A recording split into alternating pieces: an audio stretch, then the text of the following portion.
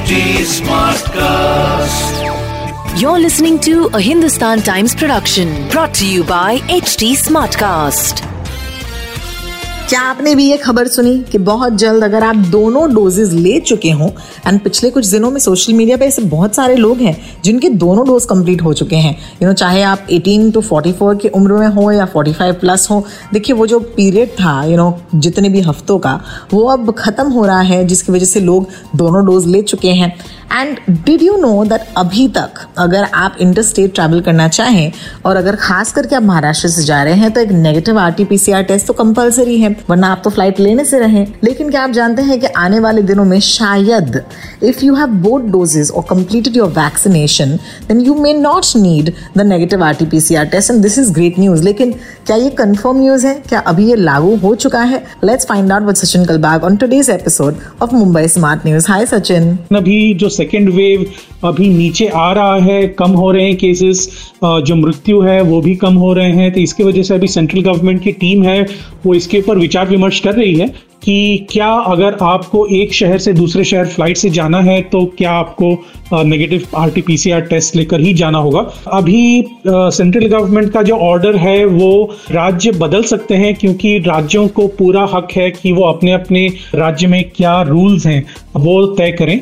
लेकिन अगर एक सेंट्रल एडवाइजरी आ जाए तो शायद राज्यों के ऊपर थोड़ा दबाव कम हो जाएगा और वो सोचेंगे कि क्या नेगेटिव RT-PCR की जरूरत है या नहीं। देखिए, केसेस तो नीचे आ रहे हैं, ये तो सही है, मृत्यु दर भी कम हो रहा है, ये भी सही है, और जो पॉजिटिविटी रेट है यानी कि हर 100 टेस्ट में कितने लोग पॉजिटिव होते हैं वो भी अभी नीचे आ रहा है, धीरे धीरे आ रहा है लेकिन जरूर आ रहा है। और वैक्सीनेशन भी अभी बढ़ रहा है। देखिए, करीबन 23 से 24% जो भारत की जनसंख्या है उसमें से कम एक डोज मिला है इनको। 23 से 24% पॉपुलेशन को, करीबन 3.7 पॉपुलेशन को दोनों डोज मिले हैं।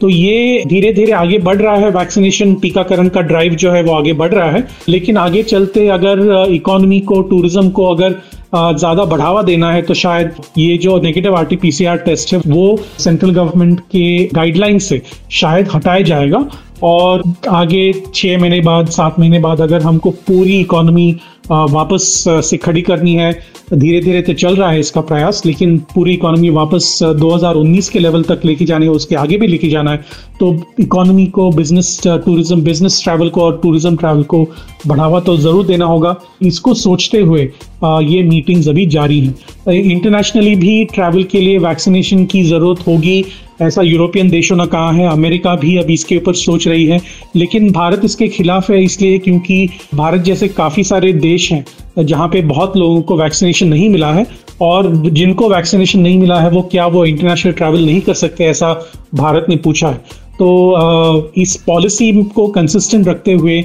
विद इन इंडिया, भारत के अंदर अगर आप फ्लाइट से जा रहे हैं तो शायद आपको नेगेटिव RT-PCR रिपोर्ट ना देना पड़े, इसके ऊपर अभी विचार चल रहा है। यानी कि ऐसे अभी don't jump the gun and मान लीजिए that you've been vaccinated, you got both doses, you can actually fly without the RT-PCR negative test। अभी के लिए जस्ट बिकॉज ये बात शुरू हुई है, मुझे लगा कि आप लोगों के लिए आज मुंबई स्मार्ट न्यूज पर इसके बारे में थोड़ी सी डिटेल में ऑफ कोर्स हम जाने, and I hope that's helped you for right now. फिलहाल के लिए I do hope if you have any questions you can reach out to me या फिर सचिन कलबाग ऑन ट्विटर। मैं हूँ Rotalks, ROTALKS, and Sachin Kalbag Sachin Kalbag on Twitter. हम आपसे कल मिलने आएंगे। This was a Hindustan Times production brought to you by HD Smartcast.